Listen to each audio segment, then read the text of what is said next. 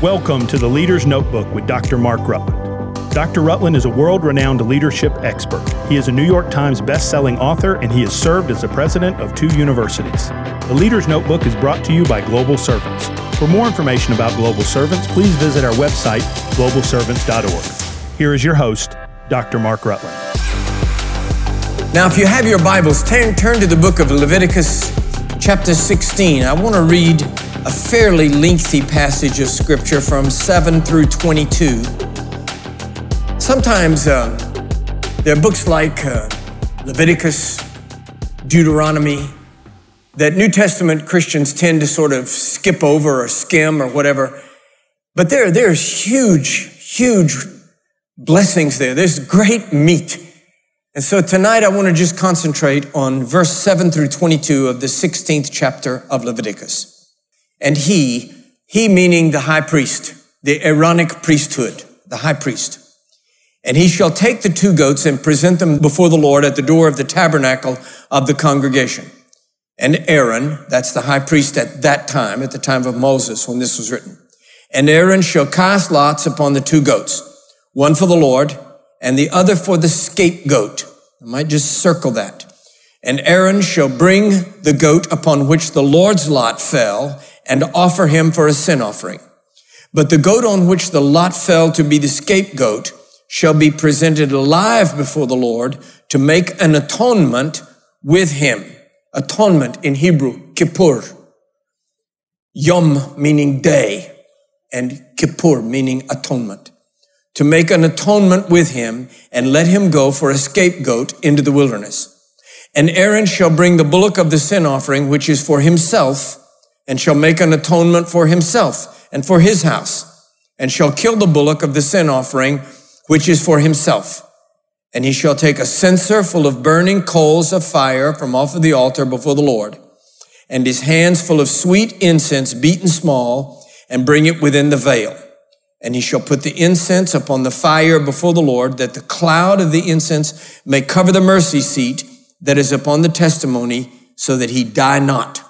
And he shall take the blood of the bullock and sprinkle it with his finger upon the mercy seat eastward. Before the mercy seat shall he sprinkle of the blood with his finger 7 times. Then he shall kill the goat of the sin offering that is for the people, and bring his blood within the veil, to do with that blood as he did with the blood of the bullock, and sprinkle it upon the mercy seat before the mercy seat. And he shall make an atonement for the holy place, because of the uncleanness of the children of Israel, and because of their transgressions in all their sins. So shall he do for the tabernacle of the congregation, that remaineth among them in the midst of their uncleanness. And there shall be no man in the tabernacle of the congregation when he goeth in to make an atonement in the holy place meaning the holy of holies, the holiest place, until he come out and have made an atonement for himself and for his household and for all the congregation of Israel. And he shall go out unto the altar that is before the Lord and make an atonement for it, and shall take the blood of the bullock and the blood of the goat and put it upon the horns of the altar round about. And he shall sprinkle of the blood upon it with his finger 7 times and cleanse it and hallow it from the uncleanness of the children of Israel. And when he hath made an end of reconciling the holy place and the tabernacle of the congregation and the altar, then he shall bring the live goat. Remember, there were 2. He cast lots. The first one was for the sacrifice. He has now slain that one and poured out its blood. Now the other one, the one upon which the scapegoat lot fell. Verse 21, and Aaron shall lay both his hands upon the head of the live goat. Just pause just a moment. In Hebrew, it isn't just lay his hands. We talk about the laying on of hands. It is that he shall press his hands. He shall press heavily. He pushes down on the head of that goat until its legs tremble. And Aaron shall lay both his hands upon the head of the live goat and confess over him all the iniquities of the children of Israel and all their transgressions in all their sins, putting them upon the head of the goat. and shall send him away by the hand of a fit man, meaning a big, strong guy that they can trust to take this goat into the wilderness. And the goat shall bear upon himself all the iniquities unto a land not inhabited, and he shall let go the goat in the wilderness. There is a reason that a confederation of Islamic states launched a war against Israel on Yom Kippur. There is a reason that today in Germany, a man went into a synagogue and opened fire and committed mass murder. There is a reason, because it is the holiest day in the Jewish calendar. Yom Kippur, Atonement, the Day of Atonement. Put your hands on your Bible and let's pray together. Heavenly Father, I pray that in just the next few moments, that you will brush aside every barrier to divine communication. Come, Holy Spirit. Enliven our hearts, quicken our spirits, free us from the drudgery of the day and the fatigue of the moment, and make us sensitive to all that you want to say to us. In the mighty name, Jesus, the strong Son of God. Amen. The holiest of all the days of the Jewish calendar, Yom Kippur, it follows Rosh Hashanah, the New Year, the Jewish New Year. So a few days after the New Year, the Jewish people are commanded by God to enter into a season of fasting and introspection, of confession, of soul searching. Then on the actual Day of Atonement, to do absolutely no work, to refrain from any kind of physical pleasure, and to really seek God. And that is carried on even today. There is now in the synagogues, in the liturgy of Yom Kippur, an interesting thing. They now read largely from the book of Jonah. I have searched my heart. I'm leaving for Israel. I won't be back until the end of the month.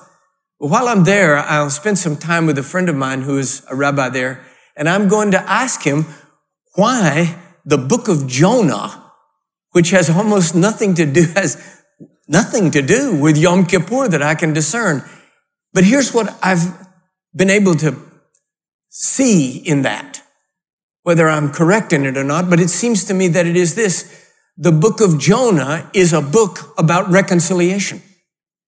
It is about a man who disobeys God, flees from the presence of God, gets himself into a mess, is reconciled to God following repentance, is willing to obey God, and is sent then to the largest Gentile city in the world at that time, Nineveh, and there they repent of their sins and turn to the God of Abraham, Isaac, and Israel. And so it is about our place in the human community. It is about the issue of sin and rebellion and disobedience and how that is resolved with confession and repentance. But it is fundamentally about the grace of God. God doesn't get so angry with Jonah. He allows Jonah to be swallowed by a fish.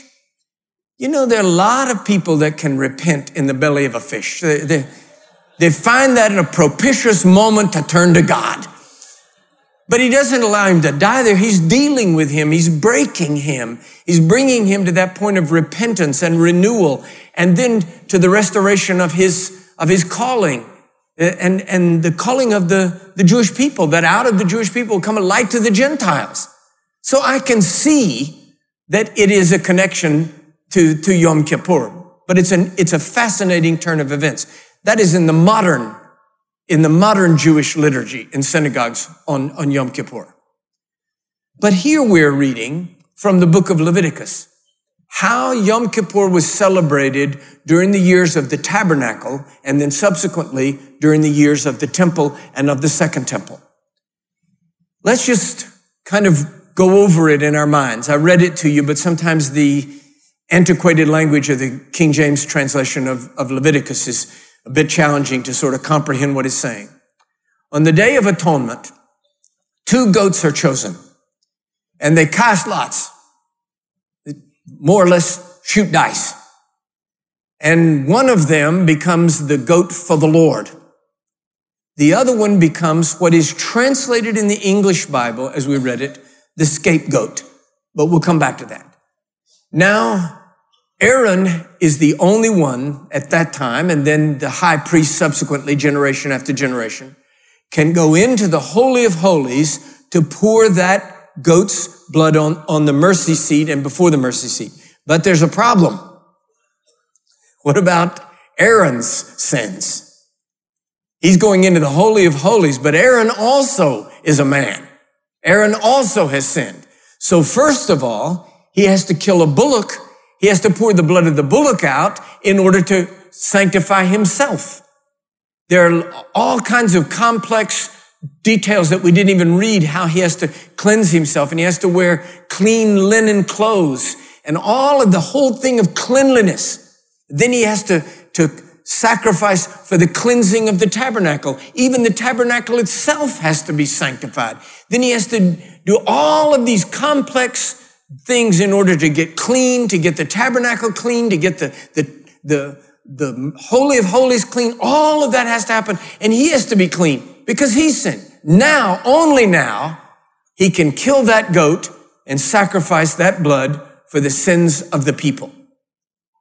Now he comes out of the tabernacle, comes out of the Holy of Holies. No one is even allowed in while he's in there. And he comes out. And then they bring the other goat. This is fascinating. They bring the other goat forward, and it says that he lays hands on him. As I told you, in Hebrew, he presses heavily. He presses heavily. And the congregation of the Jewish people consent to the reality that their sins are more or less coming up out of them as they have repented and confessed. Now their sins are being lifted out of them, passing through the body of the high priest and into that goat. And that the goat actually absorbs 1 year. This is done every year. So he absorbs 1 year of the nation's sins. By faith, they see that their sin has gone into that goat. The goat now becomes, as it were, sin. The sin of the nation. A year's worth of sins. And then they choose someone to take that goat into the wilderness and lead him far away. Now, it is not in the book of Leviticus, but subsequently, in the years to follow, it became that they didn't want to take a chance. What they don't want is to see that goat come back. The sins have been banished into the wilderness. I don't want to see him back. I want him not to come back. So subsequently, in the years to follow and in the centuries to follow, this clear and simple direction to take the goat into a desert place and leave him, it evolved finally into an even more secure decision.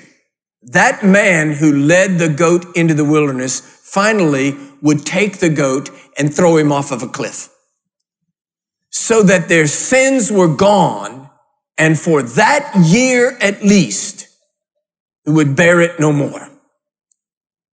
Year after year, after decade, after decade, after century, after millennium, every year, the people of Israel repenting, confessing, searching their heart, and then making their way to Jerusalem or to wherever the tabernacle was, Shiloh or in the wilderness or wherever, for this ritual of Yom Kippur, the Day of Atonement.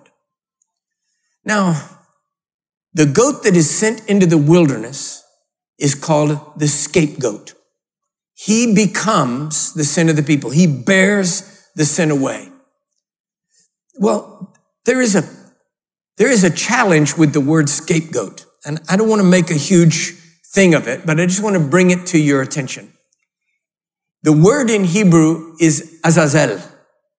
Azazel. Nobody is quite sure what it means. Not just a Gentile like me. Nobody is quite sure what it means. there is a possibility that it's two words cobbled together. Az means goat. And azel can mean shaken or maybe shaken away, something like that.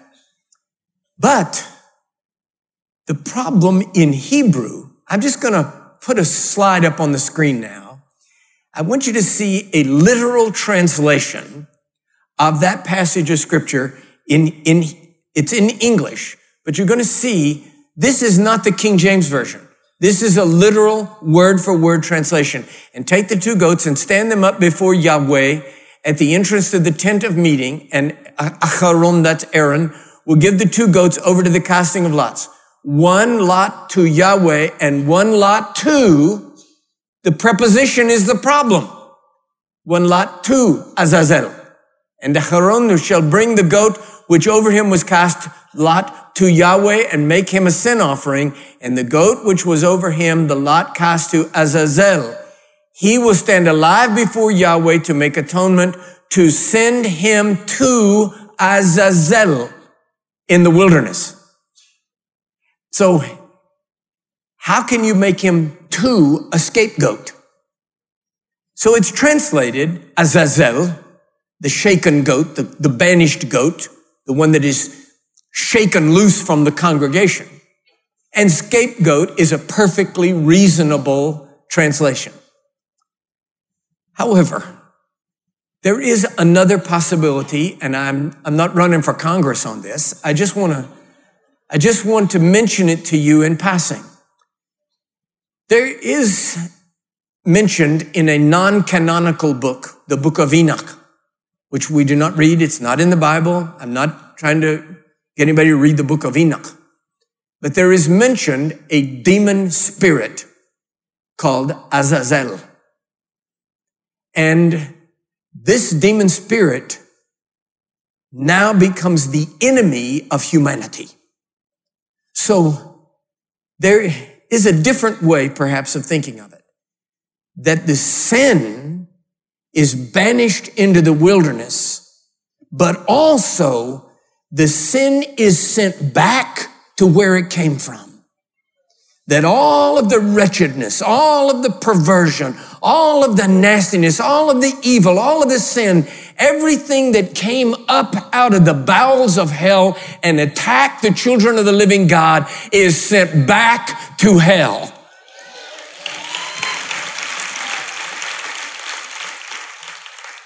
Now, either way, it's a nifty verse. So the people see this. They see Aaron come out, and he says, the high priest comes out of the Holy of Holies, and he says, the blood is on the mercy seat. The blood is on the mercy seat. Sin of the year covered. But wait a minute, there's more. They bring that other goat. Aaron lays his hands on there, and the sin of the people, the nation of Israel, comes up, passes through the high priest into the goat, and a strong man leads that goat away, either to leave him in the wilderness or throw him over a cliff, and the sin is gone, and the people rejoice. And the people rejoice. Their sin is not simply forgiven. It is removed from them and never to come again.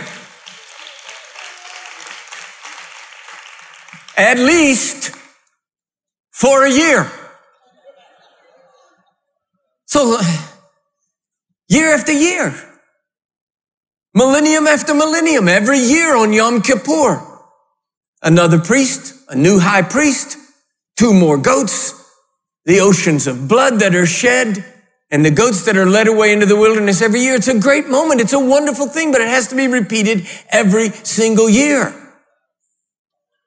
And then the tabernacle is gone. The temple is gone. Israel is conquered and reconquered, and people led away in slavery, and there is no temple. But the book of Hebrews says, in the 9th chapter, we have an eternal high priest. We have an eternal high priest. Everything in this scene speaks to us of what Jesus has done for us and of who Jesus is. Look, the high priest is Jesus. The priesthood of Aaron is finished. That priesthood is over. There is no high priest after the order of Aaron. But Jesus is the high priest after the order of Melchizedek. There was no beginning. There was no ending. There was no start. He's the first. He's the last. He's the complete priesthood. He's the eternal priest. The high priest for the people of Israel, just like preachers. You know, you get one high priest, you say, man, I really like that guy. You know, and then he, dies. You get the next high priest, you say, I don't know, something about this high priest. Little beard, I don't know. So year after year, decade after decade, the high priest changes. But we have an eternal high priest. He's not only not going to change, he's not going to die, he's not going to get senile, he's not going to go away. He's perfect in his judgment and perfect in his grace. He cannot take a bribe. He cannot be altered. No one can change his opinion of us. He is our high priest after the order of Melchizedek. Perfect in every way and eternal. Now, what about the goat that is slain and taken inside? The blood that is poured out on the mercy seat, every year, that blood dried up. After a day or two, the blood dried up. But the book of Hebrews says, we who cannot be sanctified by the shedding of blood of bulls and the ashes of a heifer, for we have an eternal sacrifice. So Jesus is not only the priest, he is actually the priest and the sacrifice. What did he say? No man takes my life from me. I lay it down. So when Jesus arose from the dead and ascended into heaven, as he came forward toward heaven and the gates opened and Jesus came in, he came in before God the Father Almighty, representing us, and he poured out on the mercy seat in heaven the blood of an eternal sacrifice. What does eternal mean? Now look, we get the word eternal and the word everlasting mixed up. I mean, everlasting is good, but everlasting can be taken to mean a pink bunny with a pair of cymbals. Everlasting just means it goes on and on and on and on. It lasts forever. But it might last forever. Everlasting is an effete word to talk about the priesthood of Christ, because it might last forever, getting older and older and older and older. But eternal means that it lasts forever, unchanged by space and time. That's the reason. By the way, just in passing, let me help you with something. Do you ever hear people say this to you? I'm afraid I'll be bored in heaven. You know, just sit up thousands of years, sit up on a cloud, strumming a harp, you know. The fact of the matter is, we have absolutely no indication, A, that you will sit on a cloud, or B, that you will know how to play a harp. There's no indication. That's somebody's comedy, okay? But here's the thing. No matter what heaven is like, if you are there 10 million years, you will never get bored with it, because it's eternal. The exhilaration that you sense the first moment you step into glory, that will never be diminished by time, because it's eternal. So we have an eternal priest after the order of Melchizedek, who pours out the blood of an eternal sacrifice, so that the blood that's on the mercy seat in heaven is still as wet as the day he first poured it out. So the blood is unchanged, the priesthood is unchanged, and the blood is unchanged. Now, what about this other goat? What about this other goat? This is so wonderful that as Aaron presses upon that goat, the sin of the people pass into the goat. And the scripture says in 2 Corinthians, and him that knew no sin became sin for our sakes, that we might be made the righteousness of God in him. The eternal priest, the eternal sacrifice, and the eternal scapegoat. He became sin to carry our sin away, to be cast away from us. Our sin, not in part, but the whole, is nailed to the cross, and we bear it no more. It's finished. It's gone, completely gone, into the wilderness, to Azazel. That sin is gone. It's lifted from you. Dr. M.G. McLuhan used to say, he has thrown your sin into the sea of his forgetfulness and posted a sign that says no fishing allowed.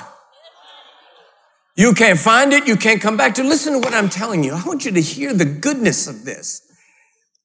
Is there something for which you have confessed and pled for God's forgiveness and been granted? When you mention it to him the second time, he doesn't know what you're talking about. He remembers it no more. It passes. Why? On the cross of Calvary, the pressure. Imagine this. Imagine just the sin in this room. Imagine just the sin in this room. Just the lies that anybody's ever told. Just the ugly thoughts that anybody has ever had. Just the deception, the disloyalty, just the theft, just the pettiness, just the wickedness from this one room. If that ever were fastened into the body of a human being in one moment, all at one time, can you imagine the horror of that? Now imagine the sin of all of humanity, all that has ever lived, all that ever will live, all of that sin somehow in the mystery of God is fastened through space and time into the body of a living man who has never known 1 second of sin. And all of that goes into his body in one moment on the cross.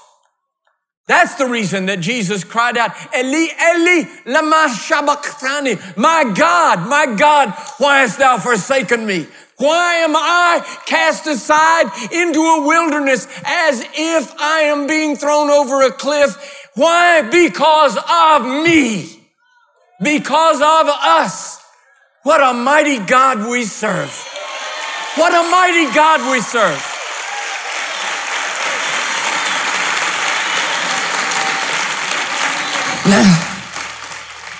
Now, one thing remains, and that is this. When? I mean, see, the Day of Atonement, that annual event, I understand the celebration of it. I understand the ongoing celebration of it. I understand the core of its meaning to the Jewish people. But what about us? What about us? We don't have a Day of Atonement. I was in Israel some years ago, and I met a group of kids from a certain college, and they recognized me because I'd preached at their college one time in a chapel, and they ran up to me, and they had just been to a place where they're remaking all the instruments for a temple, for the temple, all the golden laver and the lampstands and all that kind of thing. And they were feverish. And they rushed up to me and they said, Dr. Mark, won't it be wonderful? Won't it be wonderful when we can come here to Jerusalem and go in the temple and see sacrifice? And I said, well, no. No, that won't be wonderful at all. What have we to do with the blood of bulls and goats and the ashes of a sprinkling of a heifer? When is the Day of Atonement? When is the Day of Atonement for us? Paul says, now, this is the acceptable day of the Lord. This moment, right this moment, this is the Day of Atonement. Every day is the Day of Atonement. Our high priest is right now in the Holy of Holies, whispering in the ear of God the Father Almighty, making intercession for you. Jesus is in there praying for you. His blood is on the mercy seat, still efficacious for you tonight, this moment. And he is still the eternal scapegoat who has received your sin into his sinless body and borne it away. Can we even begin to think of the nightmare, the horror that must have felt like as our sins were fastened in his body? But then the glorious moment when he rose from the dead. And who did he meet? Who did he meet in the garden? A woman with a speckled past, wounded, out of whom demons had been cast. And he meets her in a lonely garden early in the morning, and she sees him, and she says, "Rabbi." It's the most natural thing in the world. "Rabbi." She starts toward him, and he says, "No, Mary, detain me not. I have not yet arisen. I've not yet ascended to the Father." He says, "I love you, and I'll be back. But first, I have something I have to take care of. I have to pass through space and time and enter into the gates of the eternal city of the New Jerusalem and appear before my Heavenly Father and pour my own blood on the altar because sinful humanity needs a day of atonement." This is the Day of Atonement.